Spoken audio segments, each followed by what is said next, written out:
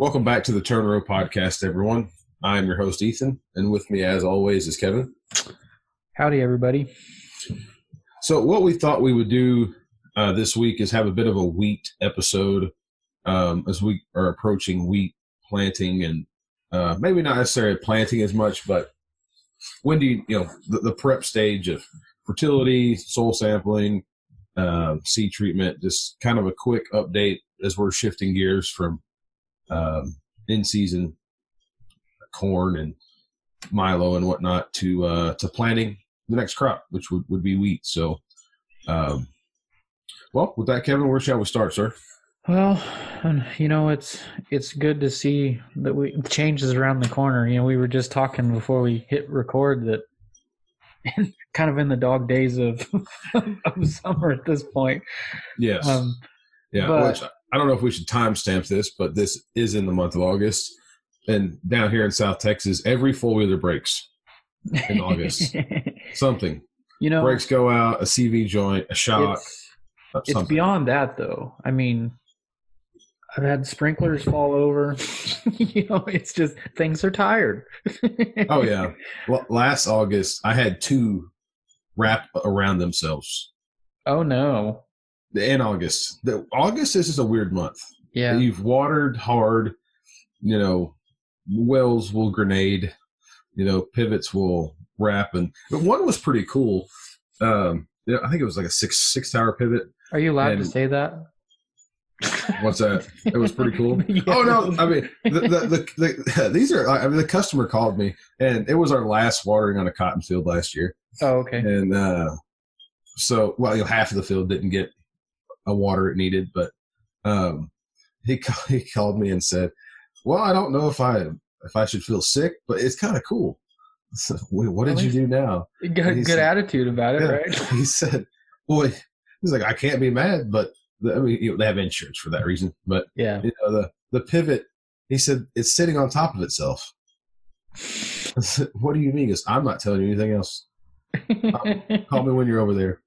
And it literally, I guess it was, say it was 6 towers and it was like tower 3, that everything from the outside of tower 3 just kept going. Yeah. And the inside 3 stopped. Yeah. And it literally walked on top of the other one. It boggles my mind how powerful those sprinklers are. You think, oh, they just go through, at this slow pace, but they'll walk over tractors, anything in its path. You talk about 4 low. That is. Yeah. I don't know if you can get things geared any lower than that. And I've been around people that absolutely will not, in harvest time, they will not park any equipment in the cornfield because obviously somebody turned on the sprinkler to move it out, and at some point they know that it could be forgot to turn, or they forget to turn it off and then walk over all your equipment, so they just don't even go there. And so I have maybe a dozen or so corner systems, customers that I check for, and those bring a unique flavor of crazy to breakdowns. They just whatever kind of breakdowns you can get on a normal pivot, when you have a corner system, you just dial up the notch a little bit, So when I was an intern, I was told, we had some of those corner sprinkler systems, and there's a little cable on some of them a long time ago. It wasn't GPS, or I don't know how they're controlled now, but anyway, there was an actual cable that underneath the ground that told it when it, to help it swing out or whatever. Yeah, there's a sensor. Yeah, and so, but this was actually buried in the soil. Yeah. And they we're going through the how-tos because it was early on in the internship, and I think it was my first internship, and the agronomist looked at me straight in the face and with no emotion on the face said, "Whatever you do, make sure you go in at least an hour and a half before you probe." And so I said, "Oh yeah, no big deal." And I said, "But I've got to ask you why." And he goes, "Well, he had an intern that got a little lazy and walked in, it was a perfect storm. Walked in at the perfect spot, stuck the probe in the ground and broke the cable. So, oh my god. So, the sprinkler walked on itself because the cable was broke. How did they find out that it was him that did it? Because I'm assuming he doesn't know that. But obviously, if you go back, you'd see a probe hole. Because where I was interning was, central Kansas, and they use the bucket probe in the field method to do all their moisture. That's what we do. And, as out here, we use a penetrometer, but, it was just, how it's like finding a needle in a haystack, how, like, the things that had to come together for that dude to puncture the cable, Mm-hmm. You couldn't do that if you tried. No. But I mean, it's the same thing with drip tape. We have a few drip tape fields, and you have to be very, very careful, because if not, they're going to be like, "Yep, my agronomist Ethan punched a hole, and he needs to fix this stuff." Yeah. So down here, drip tape just naturally leaks so much. Yeah. That nobody gets too, like, they're not mad at you. It's like, well, come Saturday and help me fix like 5 leaks and we'll call it good, Except for some of them, you have to dig quite the hole to get down to them. Yeah. Have you ever done it before? I have watched. Yeah. I worked on an experiment station, and we had to do that. And it's an interesting experience. You got to dig down to the hole, right? And then you just hope that the emitter is somewhere close, because if not, you have to dig over to the emitter, because when you splice it, you don't want to cut out your emitter. So sometimes you have to figure out where it's at and cut a bigger chunk out, because you gotta work around the emitter. So yeah, it's not as good as drip tape is. There are some prices you have to pay for sure. But it blows my mind how they leak. I mean, I don't know if it's insects, rats. It is. It's all the above. Gophers. It's just. They used to run butyric acid through their system to try and keep rats and mice and stuff and gophers out of it, but it didn't really work that well. I don't know if we should say who. There's a chemical company that has a special liquid FOS that you put through a drip system that is so acidic that they actually advertise it to wash out your lines. That's good. Good but bad, right? Yeah, they don't hide the fact that they like, do not put this through a pivot. Yeah, but I want to know what poor soul had to figure that out the hard way. How many pivots fell over because they were corroded to paper, Yeah, no doubt. But anyway. So let's talk on that tangent, right? Yeah. Let's talk about wheat. I guess obviously the first step in any crop is a soil sample. So take your soil samples, you get your results back, and you build a fertility program. Yeah, I mean, like Ethan's saying, it's important to know where you're at. I know that there's a lot of other decisions that have to be made. Is it owned land, or are you renting it? Is it worth putting in? I mean, you still have to plan to grow a crop, but, are you going to build or just maintain? But soil sampling is absolutely the first step. Kind of gives you a base point of where you're at. So, and you cannot, just because it's wheat and just because commodity prices are low, you still have to farm. Yeah. I mean, but if you're worried about, if you're going to cut costs, fertility is not where you need to just put a zero out there. Yeah. With commodity prices, should you be concerned with building your levels? No, I'm not saying that at all. I'm saying you need to know, talk to your agronomist, decide what does my crop need for this next season, and at least put that out. Yeah, well, I mean, what's Yeah. realistic for my yield goal, right? Exactly. Yeah, Exactly. what's realistic for my yield goal and for the outlook at this point, I mean, Yeah. obviously we don't know what the price is going to be come June next year, but we still got to grow a decent crop, Exactly. So Exactly. So once you have a fertility program established based on yield goals, maybe moisture, maybe we'll throw a little bit of that in the mix. Maybe and potentially weeds. doing Take care of your weeds. Weeds, yeah. And when I say why does moisture come into part? Maybe if you have subpar moisture, you hold off and side dress a little bit more than normal. We've seen that in the past. We honestly don't side dress a whole lot. We just we fertigate. Oh, see, around here, and I would say even, you get east of us, and I don't know where it would stop, but they still use a disc, right?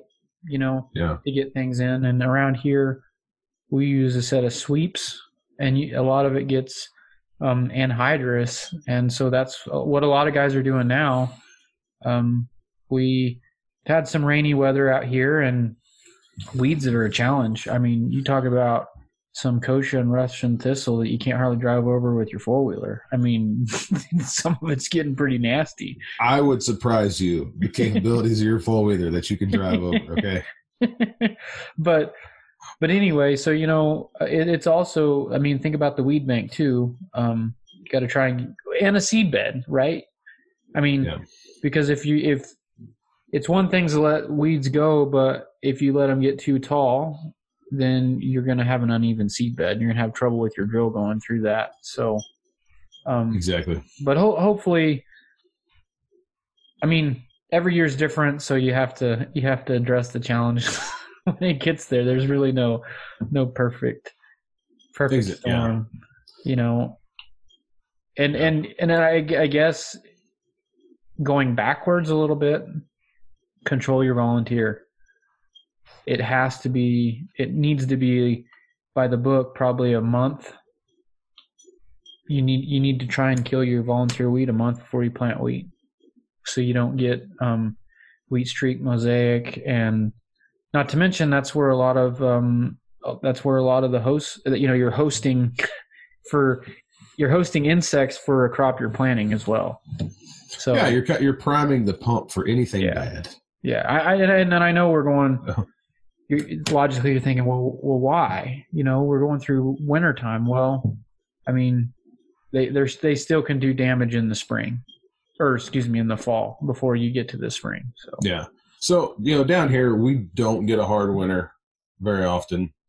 We measure our annual freeze-in hours, accumulative freeze hours, and so we don't rely on a winter to kill anything. Whether it's an insect, a disease, weeds, things will die, but you don't get a hard reset of a life cycle down here. Yeah.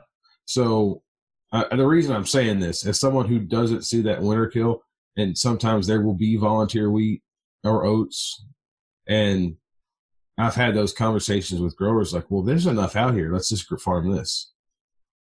That's a bad idea. Well, now first of all. Out here, it's the opposite. They're like, well, we've got cover. Oh, I'm going to put cows out. It's the same thing. It's like, well, I got it. Why am I going to spend money to get rid of it when I can utilize it?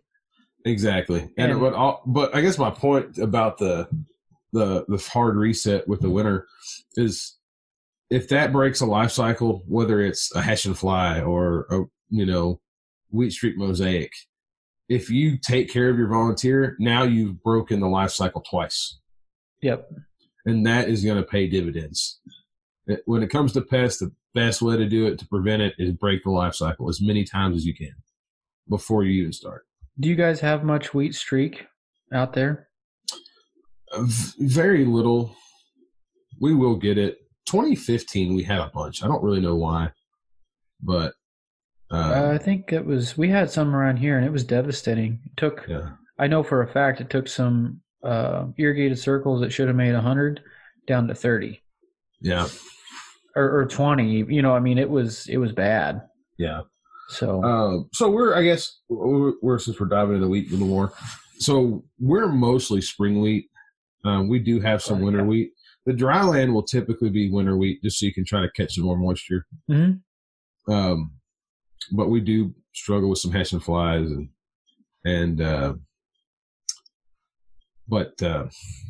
lost my train of thought here.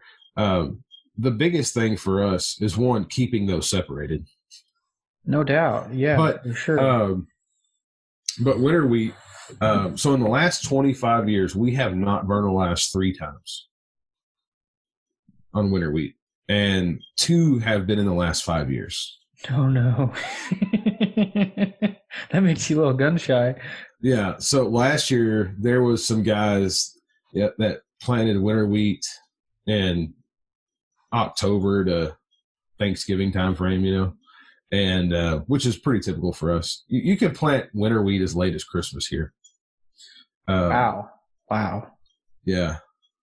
Because you're flirting with that line of you get enough heat units to make it go ahead and grow, but you just need one real hard freeze to vernalize. Yeah. So. Well, we were talking before we started as well that we had wheat last year that was planted. We were so dry, it stayed there. I don't think a lot of it came until March, and that proves kind of your point that it was barely sticking above the ground, or some of it wasn't even germinated yet. Yeah, exactly. But so like this year, those guys who didn't vernalize, they harvested wheat. They finished on the 10th of July. Really? Which is about 6 to 8 weeks late for us. Oops. Yeah.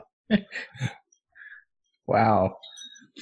I don't know if you ever walked into a field that hadn't vernalized, but there is no bigger kick to the stomach when you realize you have to make a phone call and tell your customer, there's no heads in here, buddy. So in that case, did they bale it for feed? So no, it was one of those scenarios. It was dry land, and we got some late moisture. So some of the later stuff actually vernalized. Oh, okay. So they end up taking almost that scrap crop. Yeah. But I just wish there was something. And there may be. I may look dumb here, but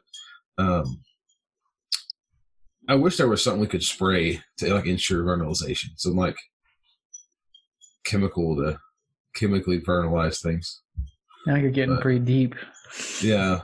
But, I'm sure one of the big chemical companies would charge like $85 an acre for it. No one could afford it anyway. You can just get a bunch of ice, right? Yeah. Yeah. Dry ice. Get a bucket of dry ice and just drive around with a fan. Right. Yeah. But so anyway, for us, wheat is a little unique, and then spring wheat will be planted anytime from Christmas to the middle of January. We have typically our irrigated wheat that we're going to really push is going to be spring wheat, so that we have plenty of water for. And I've mentioned before, my area is a little unique because we have white wheat and red wheat, so we have issues, making sure it's separate as well. Yeah. But I mean, there's no rhyme or reason. It's just if you're in one area, you typically grow white wheat, and if you're in another area, you don't. And it's typically red wheat. For all 5 listeners out there, if you're interested in why there's multiple kinds of wheat, we have a 3-part series with Kevin's brother on milling of wheat. So yeah, it's really good actually. I was very pleased with how that turned out. Yeah, go back into the library. Yeah, if you check them out. If you haven't listened to my brother, that's very interesting.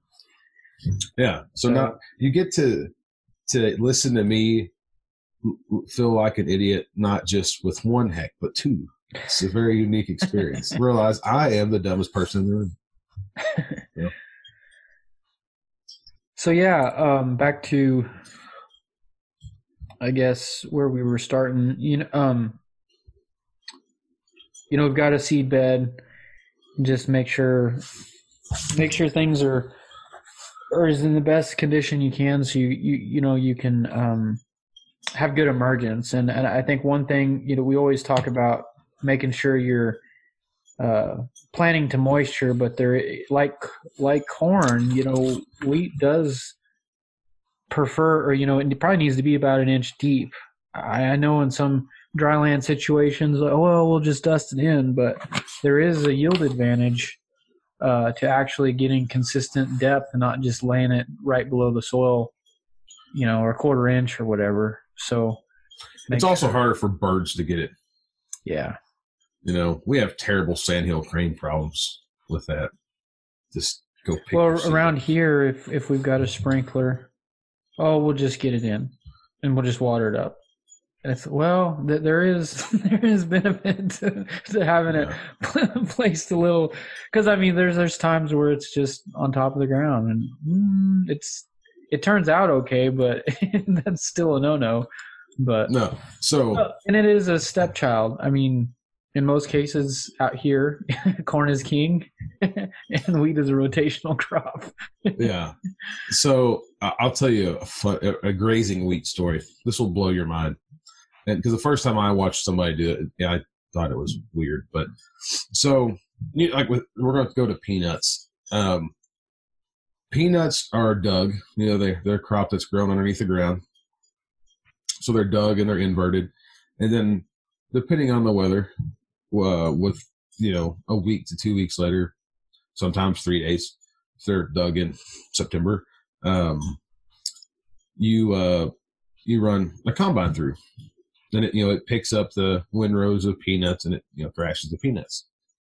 So I hadn't been here very long, and I see an airplane throwing out oats, and there's 4 combines in the field. And so I called my grower. I said, "What are you doing? Like, they call the airplane for you?" "Oh, no, we're planting oats." You're planting oats and you're harvesting peanuts at the same time. So this is an old thing they used to do to have some winter grazing for stockers. Is as ideally it's right before they're starting to thrash peanuts, but they'll fly oats on. And, if your combine is set for a peanut, an oat seed's going to blow right through it. Oh, okay. Uh-huh. And they scatter it just twice, and it runs through the peanut combine. And then when they're done, they turn the water on. That's wild. I say that, but there's cover crops that are being flown on right now in eastern Kansas, far east Kansas. Yeah. Their corn's probably pulling pretty decent starch line, and there was some people flirting with that last year. I was helping a guy, and they blew it on. One of those deals that the agronomist didn't tell me, like, what is this? We got weeds. We got weeds coming. Yeah. But yeah, there are some cases where they'll fly it on and then just continue irrigating and get it up. Yeah, and that's what they'll do as soon as the peanuts are thrashed. And they're pulling out of the field. Somebody runs over and turns the well on. But yeah, that's interesting. And that's also not for a crop. That's just to get a little winter oats for some cattle. Sure. You're not going to harvest that crop, but definitely. Yeah. So back to wheat. We've talked about soil sampling, fertility. And I guess one of the major things, selecting the right variety, right? Oh, of course. Do some research. Go through, for instance, around here in Kansas, a lot of us rely on K-State, and I'm trying to remember the name of the wheat book. Do you remember what that wheat book is that we get? No, I typically only read books from reputable institutions. Oh man, now we're going to go down another one. But anyway, check with your local extension, local universities. And see what varieties have been performing well, and especially look at the disease packets, like we were talking about mosaic and stripe rust, and let's see what some of those things are very important to make sure. And don't overlook common rust. If you have a variety that's extremely susceptible, it can be a major problem, and it really costs you in the end. Even though it's it's an easy disease to clean up, if there's a variety that it does not grade well on that, it can really don't overlook it just because it's an easy fix. And we don't really think about wheat being, well, I mean, it can be a high value crop, but you talk about corn being a high value crop and treating your seed, but in some situations, wheat seed needs to be treated as well. Yes, we do treat every bit. If we've got wireworms or, the wheat treatment does work. So don't be afraid to do that as well. Yes. And that, when it comes to like the Russian wheat aphid and wheat curl mite and things like that, your best plan of attack is a seed treatment. Are y'all putting insecticides with your seed treatment? I would say some of it's treated, not all of it. So most of around here, it would be, we address some of those insects later, like the Russian wheat aphid and stuff like that. We would address it later on in the spring if we had it. And that's not to say that there's sometimes that things have came in early and we've had to treat it. But typically, if we get some sort of, brown wheat mite or a wintergrain mite or Russian wheat aphid or oat aphids get really bad, that'll just be addressed in the spring. Okay. Typically, and that's the difference between we were talking about the winter. Our lack of one for us is things can build probably a little quicker. For sure. In our wheat, and that's why it's a cheap investment. Just if you're already treating it with maybe some kind of fertilizer or something, it's good to go ahead and put an insecticide on that. And all we're talking about K-State, if you are in the spring wheat industry, North Dakota State has some really good stuff. Yeah, probably gonna have to go north because they grow a lot of that up there. Exactly. That's actually where I get all my stuff from. The Dakotas. There's not a whole lot of spring wheat research, but up there they have primarily spring wheat because they have too much winter kill. So the opposite of, we don't fertilize, so we grow their varieties that they develop because of winter kill. So it's kind of it's kind of the opposite of why you think. But A&M, Oklahoma State, K-State are really good. All three are really good for winter wheat research. But when it comes to spring wheat, the Dakotas universities in that area have always been really reliable for us. So, and don't forget, going back to wheat not being high value, if your bin run seed is getting more than a few years out, please, it's probably time to spend some money and get some good some good seed. Not to mention, it might be illegal what you're doing. So yeah, I mean it works for a while, but at some point, your disease package and everything does lessen the further you get away. So just exactly. I guess be aware of the risk you want to take too, right? I mean that's what you're talking about is accepting risk. If you're not gonna, if you don't fertilize as much, or if you don't treat, or if your seed bin run or your bin run seed is getting far out, I mean, that's fine. And there's a lot of people that have hit home runs doing it, but it doesn't always work that way. So there are much more singles and strikeouts between those home runs. Yeah, so, for sure.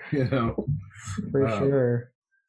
All right. So when it comes to, I think we've kind of got this wheat crop going in season. I think you should make sure you appropriately side dress or fertigate, to your yield goal. If you get adequate moisture, top dress. Top dress. There you go. Yep.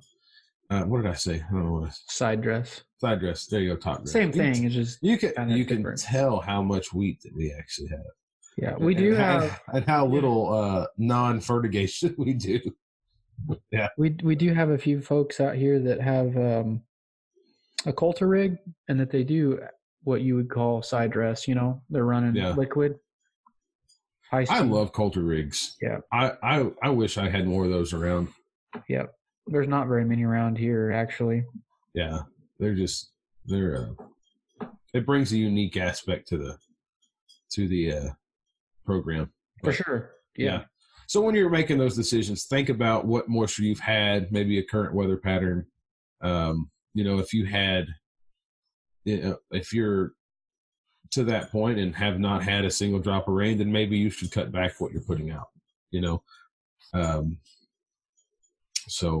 And make sure, I guess going back to the weed thing, make sure your downy brome or your cheat and your bindweed is under control, or jointed goat grass, or some of those that are terrible in some continuous wheat situations. I mean, they can be dealt with like on the brome and cheat, but that has to be done, or is better if it's done at planting with the herbicide application.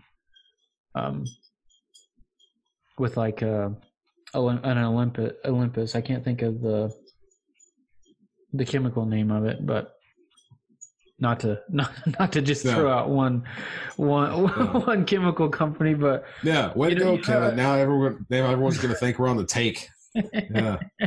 But anyway, I mean, just making sure that you're being mindful, because man, you get some of the cheat and or downy brome come up, and it can be in mats and can destroy, your yield in spots. So exactly. Not to mention trying to clean it out if you're trying to save, save your wheat for seed too. And honestly, the best way to and I think Kevin's wrong here. The best way to get rid of that is moldboard. Just flip your soil, bury all that seed, and bring some fresh ones up. That's clearly the best option, and nothing can go wrong. Not everybody gets over 20 inches of rain a year. Oh, well, if that's the case, we're at about a 12-inch deficit. So, a normal year, though? We're at 22. Yeah. But, no. So, yes, Kevin, I agree with you there. I'm glad you brought that up. It brings another thought to my mind. Well, if you think about it too, if you have a fallow rotation, not everybody does. We're weird out here in Western Kansas because of the moisture. But in your fallow, or even in your other crops, make sure you're keeping some of your weed species under control. They're pretty easy to kill. A lot of them are very easy to kill, because if you're growing beans or corn or something, you can, you got tons of options to get stuff taken care of, whereas in crop you can't really do a whole lot. So exactly. And another avenue I see growers that when crop prices are not so hot is they won't put out a pre-emerge herbicide on their wheat. See, and a lot of times we don't.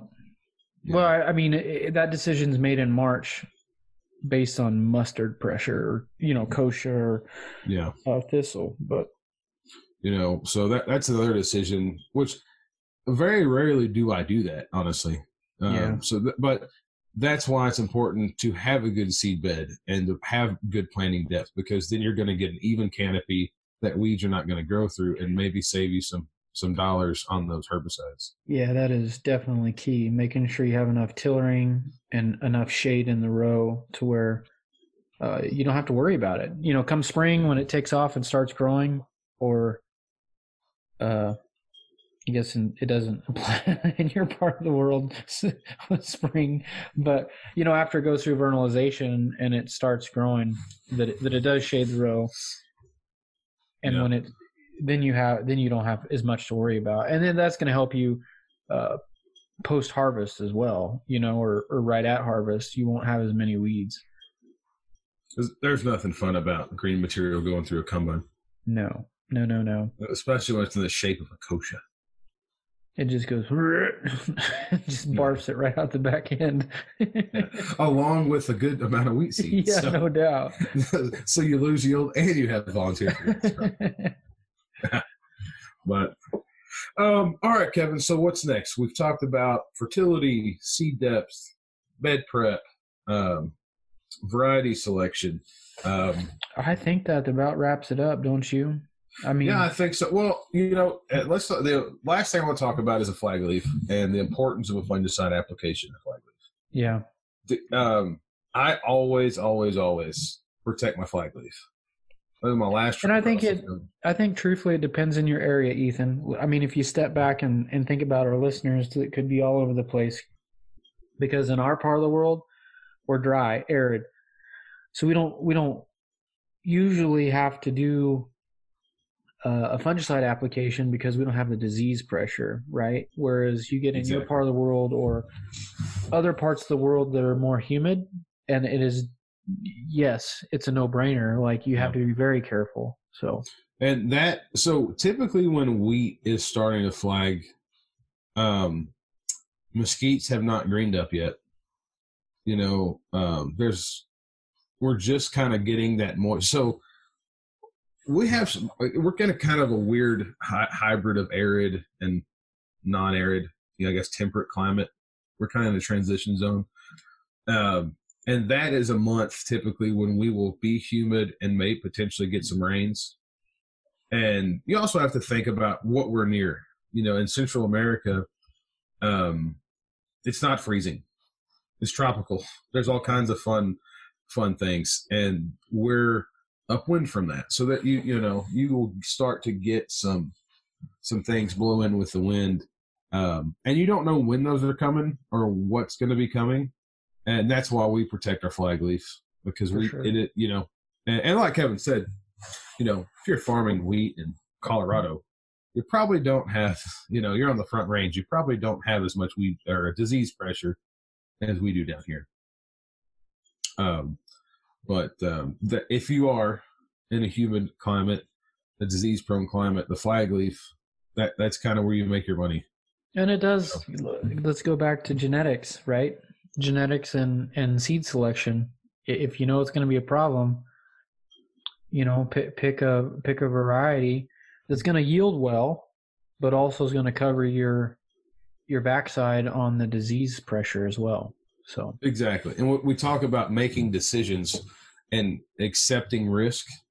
A conversation that you may want to have is, if this variety is just a home run hitter, it's going to have 15 more bushels guaranteed, but the disease package is not subpar, then is that a risk you're willing to accept, knowing I will put a fungicide on this wheat because the yield will pay for the fungicide and more?